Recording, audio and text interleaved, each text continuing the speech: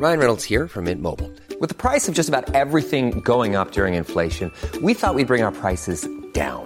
So to help us, we brought in a reverse auctioneer, which is apparently a thing. Mint Mobile Unlimited Premium Wireless. How to get 30, 30, bit to get 30, bit to get 20, 20, 20, bit to get 20, 20, bit to get 15, 15, 15, 15, just $15 a month? Sold! Give it a try at mintmobile.com/switch. $45 up front for 3 months plus taxes and fees. Promo rate for new customers for limited time. Unlimited more than 40 gigabytes per month. Slows full terms at mintmobile.com. You're listening to a podcast from 702 and Cape Talk. 702 and Cape Talk. The Naked Scientist. So we are now talking to our naked scientist, Chris Smith. Chris, are you there? I sure am. Good morning. Welcome. I hope you are well togged, not naked today because it's very, very cold here in South Africa. How is it by where you are? Well, it's warming up a little tiny bit, but, you know, this thing we call summer means it basically rains a bit less often, and the sun, this bizarre bright thing in the sky, we occasionally see that, but not often. I was a student in exile in the UK, and I used to, when people asked me how was the summer, I used to say, I remember it was on August 12th. You know, choose one random date because it was so rainy. Yeah, that fits, that figures. So I understand you got some good news on the Zika virus. Yeah, this is true. There's a paper come out this week. It's by researchers at Harvard in America. This is a guy called Dan Baruch and his colleagues. And they have announced the first example of a vaccine for Zika virus. Now, this has only been tested in mice, so it is early days yet, but it does look very promising. They've made 2 vaccines. One vaccine they made the traditional, if I can use that word, way, which means they grew the virus in a dish. They then chemically dismantled the virus to make sure that it was safe and couldn't grow. They injected that chemically dismantled Zika virus into mice, and then at 1 month and 2 months later, they challenged the mice with Zika infection, and they were unable to detect any evidence of the virus in the bloodstreams of these mice, proving they'd been protected. The other vaccine they made is more experimental, but it was equally effective. They made what is called a DNA vaccine. They took the genetic message from Zika virus, which it uses to make its outer coat, something called the premembrane and the envelope proteins. By taking that short snippet of DNA, they injected just the DNA for that into mice. And again, the cells in the mice took up the DNA, read the genetic message in it, made the surface coat proteins of the Zika virus and showed them to the immune system.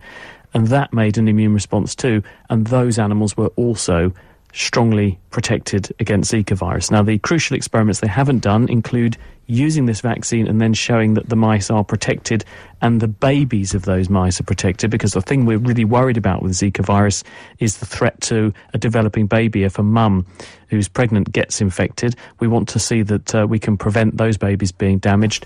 They also haven't looked at what happens if you challenge someone who's already got infection with a relative of Zika called dengue virus, because there's lots of dengue around in Brazil, and it's a close relative of Zika, and we don't know if there's any interaction between prior infection with dengue and Zika infection or Zika vaccination, whether it will still work in that context. So those are important experiments that are ongoing, but it's very encouraging news.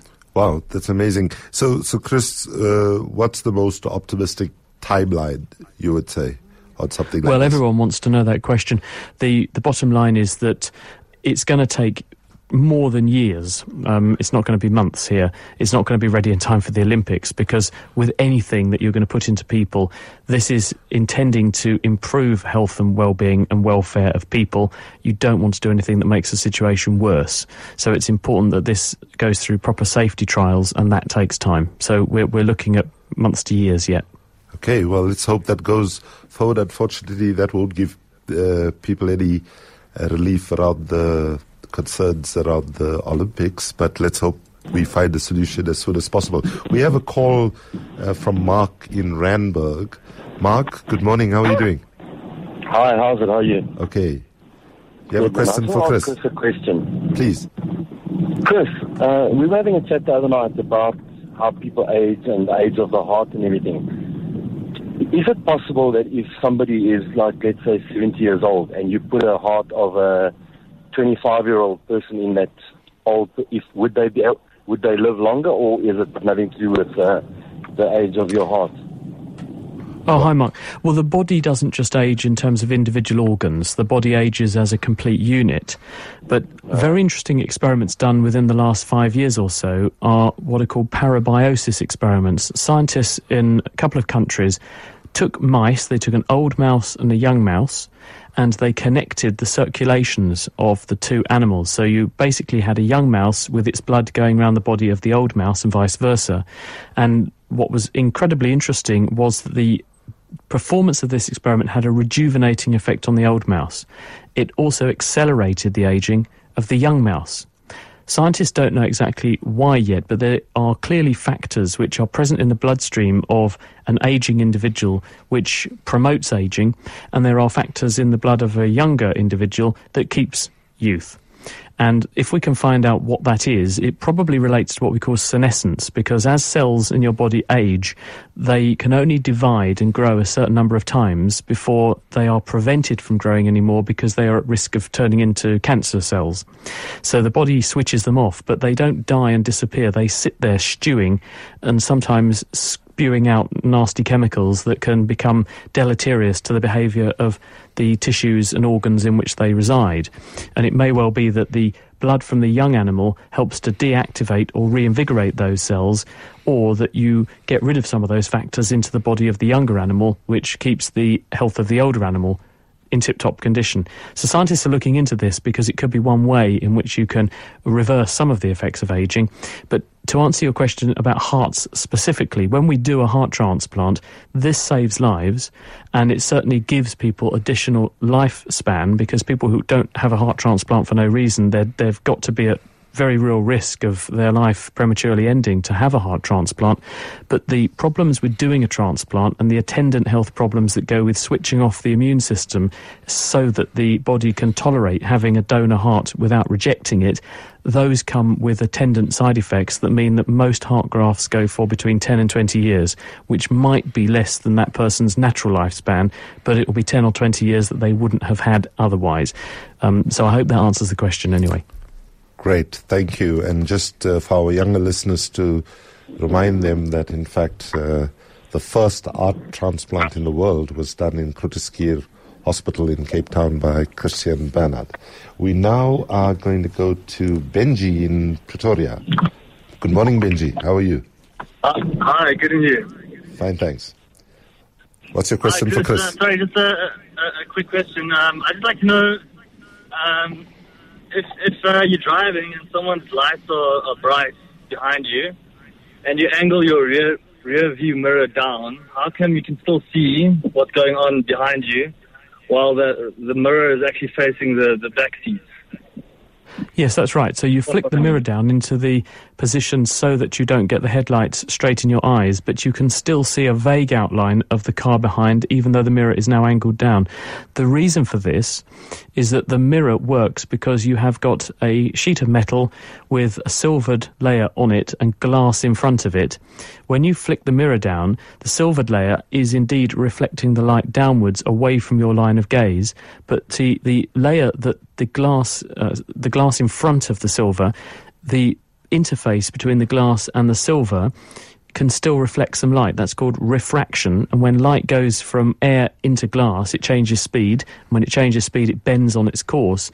And so when you flick the mirror down, you get just the refraction off the glass, which is normally so inapparent up against the bright light being reflected properly that you can't see it. But now you've got that dark contrast, there's nothing else coming back off the mirror, you can see the refracted light coming off the glass surface. So you see a vague outline. It's not very efficient because only a tiny amount of the light is sent back to you in that way, but it's enough where you can just discern the outline of the headlights behind you. Thank you, Chris and Benji. I hope that answers your question. We're now moving to North Riding. Good morning, Monet. How are you? Hi, how are you, sir? Fine, thanks. I've got a family member that suffers from a skin disease called lichen planus. I don't know how to pronounce it. I spell it. It's 2 words. It's L-I-C-H-E-N and then P-L-A-N-U-S. It's a skin disease he's acquired not so long ago in his late 40s. And it's terrible. Any advice from the naked scientist? Over to you, Chris. Yeah, the condition is called lichen planus.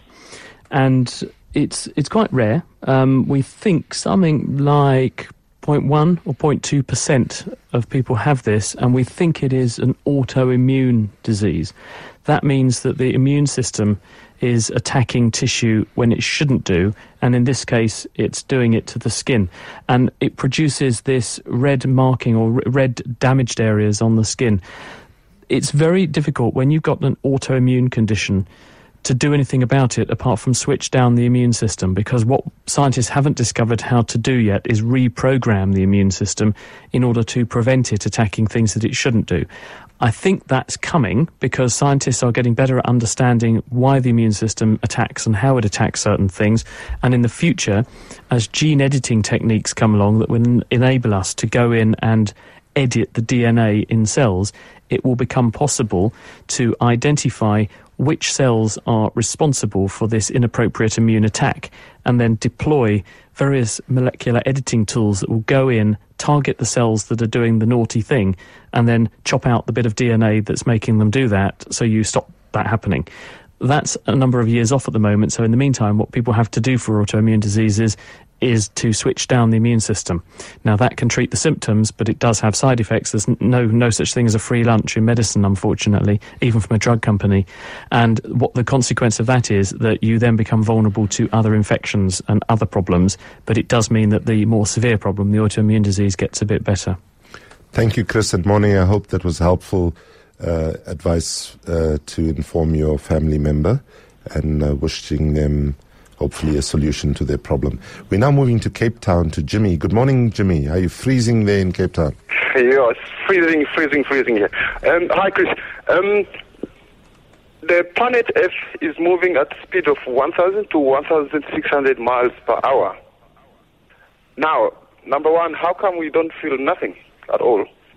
And number two, let's say for instance, if you take a plane and fly, let's say, a kilometer, or let's say helicopter, fly a kilometer in the air and hover around for an hour. That means the spot where the helicopter took off, it would be 1,000 miles away because the Earth is spinning. Jimmy, thank you for your question. I think there are many listeners listening to your question and thinking, oh my God, I hope I don't ever feel how fast it's spinning, because there's enough happening already on the planet Earth. But over to you, Chris. Yeah, so just to put some sort of qualification on those numbers, what Jim is referring to, you have a planet, it's a big ball, it's spinning in space, and at the equator of the planet, because the equator is roughly, let's call it 25,000 miles, we'll talk in miles because he said miles, 25,000 miles around, it takes about a day for the planet to spin one complete circle, therefore it's doing 25,000 miles in about 25 hours, so therefore it's doing about 1,000 miles per hour. Why do you not feel like you're doing 1,000 miles an hour at the surface? Well, the Earth is huge, the Earth is moving and you're moving, and the air above the Earth is also being dragged round by the Earth moving, so relative to you, nothing appears to be moving, so you have no idea that you are moving. And it's the reason that the air is moving with the Earth is in the same way that if you have a bucket of water and you put in your hand and you spin your hand round in a circle, eventually the water catches up and starts to move with your hand and you get a whirlpool in the bucket. Take your hand out, you can see the water continuing to go round. Exactly the same with the air around the Earth. So if you take off in your aeroplane or a helicopter and hover above the Earth's surface, the air you're hovering in is also moving around the Earth's surface at the same speed as the Earth's surface, because the Earth's surface is pulling it round. Therefore, you move around with the air, and therefore you appear to be staying static above the Earth's surface. Great. Thank you, Chris. And let's hope the world doesn't spill completely out of control in the coming months and years. We're going to go to Francis in Randburg now, Chris. Morning, Francis. Good morning. How's it, guys? Chris, I wanted to ask you about GMO crops and the negative effects they have on humans. There's a big debate about how bad they are for us, and I want to know what they actually do to us that's so bad. Oh, yeah. Hi, Francis. Well, GMO stands for genetically modified organism. The basic premise here is that you can take a plant And we know the genetic makeup of that plant, and we can add DNA to the genetic information in the plant to give the plant additional abilities to do things. For instance, we could add to the plant a gene which would increase its leaf area, so it would grow more leaves, and that means we could eat them, so we could make more food. Or you could add a gene that enabled the plant to make a chemical that would poison insects or be distasteful to insects but wouldn't affect humans. So this would mean you didn't have to put chemicals on the plant to kill the insects. The plant would naturally deter the insects. You could increase the amount of certain vitamins in the plant so that if people lived in areas of the world where their natural diet was lacking in those vitamins and that was causing them health problems, then potentially you could increase their intake of those vitamins just by eating your plants, and that would mean that their health improved. So there are lots of worthy goals for doing this. Other examples include making plants grow in environments where they won't naturally grow. We know that the world population is growing very fast. It's 1% growth per year, give or take. That doesn't sound like a lot, but the reality is that equates to a doubling of the Earth's population every 70 years. So in the lifetime of one person, on average, listening to this programme, that they could end up with twice as many people on Earth. Everyone's hungry, everyone needs feeding. We don't have enough crop-producing capacity to feed that many people. So we have to plan ahead for our food security, thinking, how do we augment food supplies? We may need to try and grow crops on land where they won't grow at the moment. So scientists, including in Australia, and I was in Saudi Arabia in January, scientists there are working on this problem. They are engineering ways into crops to make things like wheat and rice grow on soils that are A, very poor soils, and B, have a lot of salt in them. And as climate change means that some countries have less and less water, then actually conserving our water or enabling plants to grow better with water that's salty will actually be a major goal, a major challenge. And so those are examples of how genetic modification can be beneficial. The way in which the modification processes are achieved is that you use various techniques, including one which is based around a bacterium called tumefaciens, Agrobacterium tumefaciens, which naturally has evolved to insert bits of DNA into plant DNA. And so scientists use that technique in order to get the genes in. They also have other ways of doing it. Various rigorous tests are done to make sure that the plants aren't doing something toxic. And there's not any evidence that these plants are harmful that are being made, and they do go through rigorous testing. So most scientists, not for political or personal reasons, most scientists, just based on the evidence, are comfortable that the technology as it's being deployed at the moment is safe, and there's not any evidence this is going to be bad for people, as long as we are careful. So we make no assumptions, we ask hard questions, and we make sure that things are done properly, and then things should be safe. Thank you, Chris. Chris, there's a SMS question that's come in which says, have there been improvements in chemotherapy without side effects? Medicine is moving forward leaps and bounds, and there are always improvements happening. There are various ways to target treatments better. In the old days, we used to go in with sort of blunderbuss therapy, and chemotherapy means putting chemicals into the body to achieve some kind of treatment. Most people use the word to mean to treat cancer.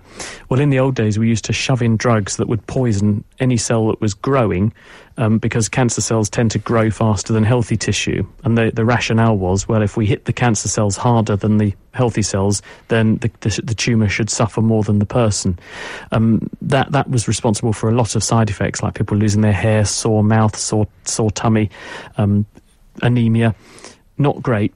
Now scientists are coming up with much better ways to target therapies, particularly using things like what we call monoclonal antibodies, so that you home in just on the cells you want to treat and you deliver the treatment just to the target, not having off-target, non-specific effects around the body. And these monoclonal antibody therapies are very, very successful. You basically make an antibody that homes in on one particular thing in the body and hits that, leaving other tissues unharmed. And there have been a number of examples of cancers which have come under complete control and remission as long as those antibodies are supplied regularly. Thank you, Chris. We're going to go now to Parkview, to Jeff. Good morning, Jeff. Morning. Hi. Go ahead. The question for Chris. People are comparing the improving efficiency of solar panels with, say, Moore's law, which refers to the improving efficiency of computer chips relative to the size and the processing power. Do you foresee solar panels improving almost indefinitely in terms of their conversion of light energy into electricity relative to the size of the panel indefinitely, or what are going to be the physical constraints that'll stop that improvement in perpetuity? Hello, Jeff. Well, the way in which solar panels work, the present generation of solar panels are based on silicon. You have a huge slab of silicon, a semiconductor, on your roof, and when photons, which are packets of light, hit the silicon, they knock electrons out of the crystal lattice. Those electrons are tapped off, go around a circuit, do some useful work, and they return to the crystal into what we call holes, and therefore electricity flows. Now, the problem with the present generation of those sorts of panels is that you need photons of a sufficiently high energy to knock out those electrons. And at the moment, that architecture is only able to harvest energy from a tiny minority of the photons in the visible light, because light at the red end of the spectrum isn't sufficiently powerful to achieve that effect. And that means that the panels are inherently limited in their efficiency. Now scientists are developing new crystals, including one very exciting chemical called perovskite, and these are capable of soaking up more photons more efficiently, but also a wider range of photons more efficiently. Scientists are also looking at how, instead of just having one semiconductor layer, which is sensitive to one colour or wavelength of light, photons, what you could do is to stack up, or like a sandwich, multiple semiconductor layers, which are each removing from the light different colours or different energies and exploiting them, and then you mix the whole output together to get your electrical circuit. So it's a very exciting time. The efficiencies that are being achieved are something in the region of 20-25%, so it's still quite low, but a back-of-the-envelope calculation will show you that if you just converted a tiny fraction of the Sahara Desert, which no one wants and no one uses at the moment, into a giant solar farm, actually you could supply the entire world's electricity demand at the moment. The problem would be distributing the energy, but people are working on that too. Thank you, Chris. We have time for one more question, and I'm going to go to Jeff in Parkview. Thabo in Melville. Morning, Thabo. How are you? I'm very well, thanks. How are you? Okay. What's your question for Chris? Yes, I wanted to ask the naked scientist about the question of aging.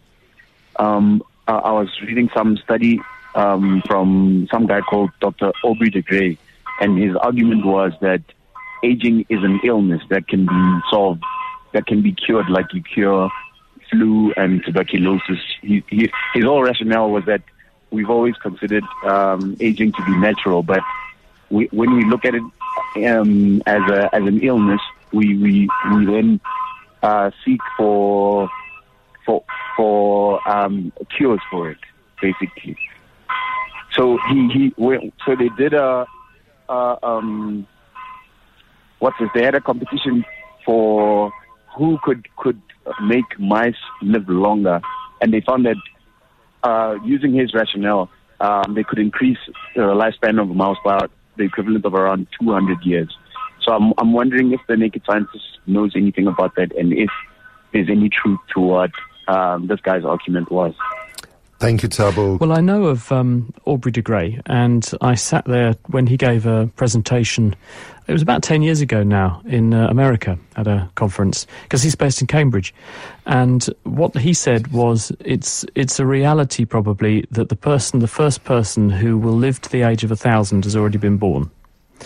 Now, whether that's speculative and an extremely irrational thinking, or whether it's going to become a reality, no one will know. We'll have to wait and see, won't we? And probably none of us are going to be there to see that day. But what we do know about aging is that cells in our body are being assaulted all the time by reactive chemicals that are made as byproducts of our metabolism. And those reactive chemicals damage the membranes, the outer coats of our cells. It damages the genetic information, the DNA in our cells. And the slow accumulation of this damage, and the fact that you need to replace cells that get clapped out because of these various threats from disease and so on, that the cells can only divide a certain number of times, and you slowly erode down the numbers of stem cells capable of replacing those cells, and eventually your tissues just can't replace themselves fast enough. And when you add to that the damage that's happening to your DNA because of things like radiation and smoking and all the things that taste great that we love to eat but are bad for you, when you add all those effects together, you end up with a situation where cells eventually don't get replaced fast enough and your tissues begin to fall apart and clap out. We need to understand a bit better about how we can replace those cells and get fresh cells into the body, because rejuvenating the stem cell supply is what's going to enable our tissues to regenerate and rejuvenate, rather than trying to slow down the aging process of our existing tissues per se. And I mentioned senescent cells earlier, cells that get old and clap out. Scientists are finding if you can get rid of those half-dead cells that don't do anything, they just sit there getting in the way, actually you get a very profound regenerative effect in the way our organs and tissues work. So I think a two-pronged attack, replacing the stem cells to get reinvigorated healthy tissue, plus getting rid of the clapped out dead old cells, that will be a major help in helping us to live longer and stay looking great, like me. Thank you, Chris. And apologies. And now I want to see a photograph of you immediately. Just apologies to those who tried, callers who didn't get a call in to Chris. You can try again next week Friday when he'll be back. And just on this last issue about is aging a disease, I think the one thing that they used to say is there are only two guarantees in life, death and taxes. And let's be honest, we know that a lot of people get away without paying taxes. So well, your president is leading the way on that one, isn't he? He's doing a grand job. Oh, I'm glad you said it and I didn't. So anyway, thank you so much, Chris. Thank you for everybody who called in. It's a pleasure. Thanks, everyone. Bye-bye.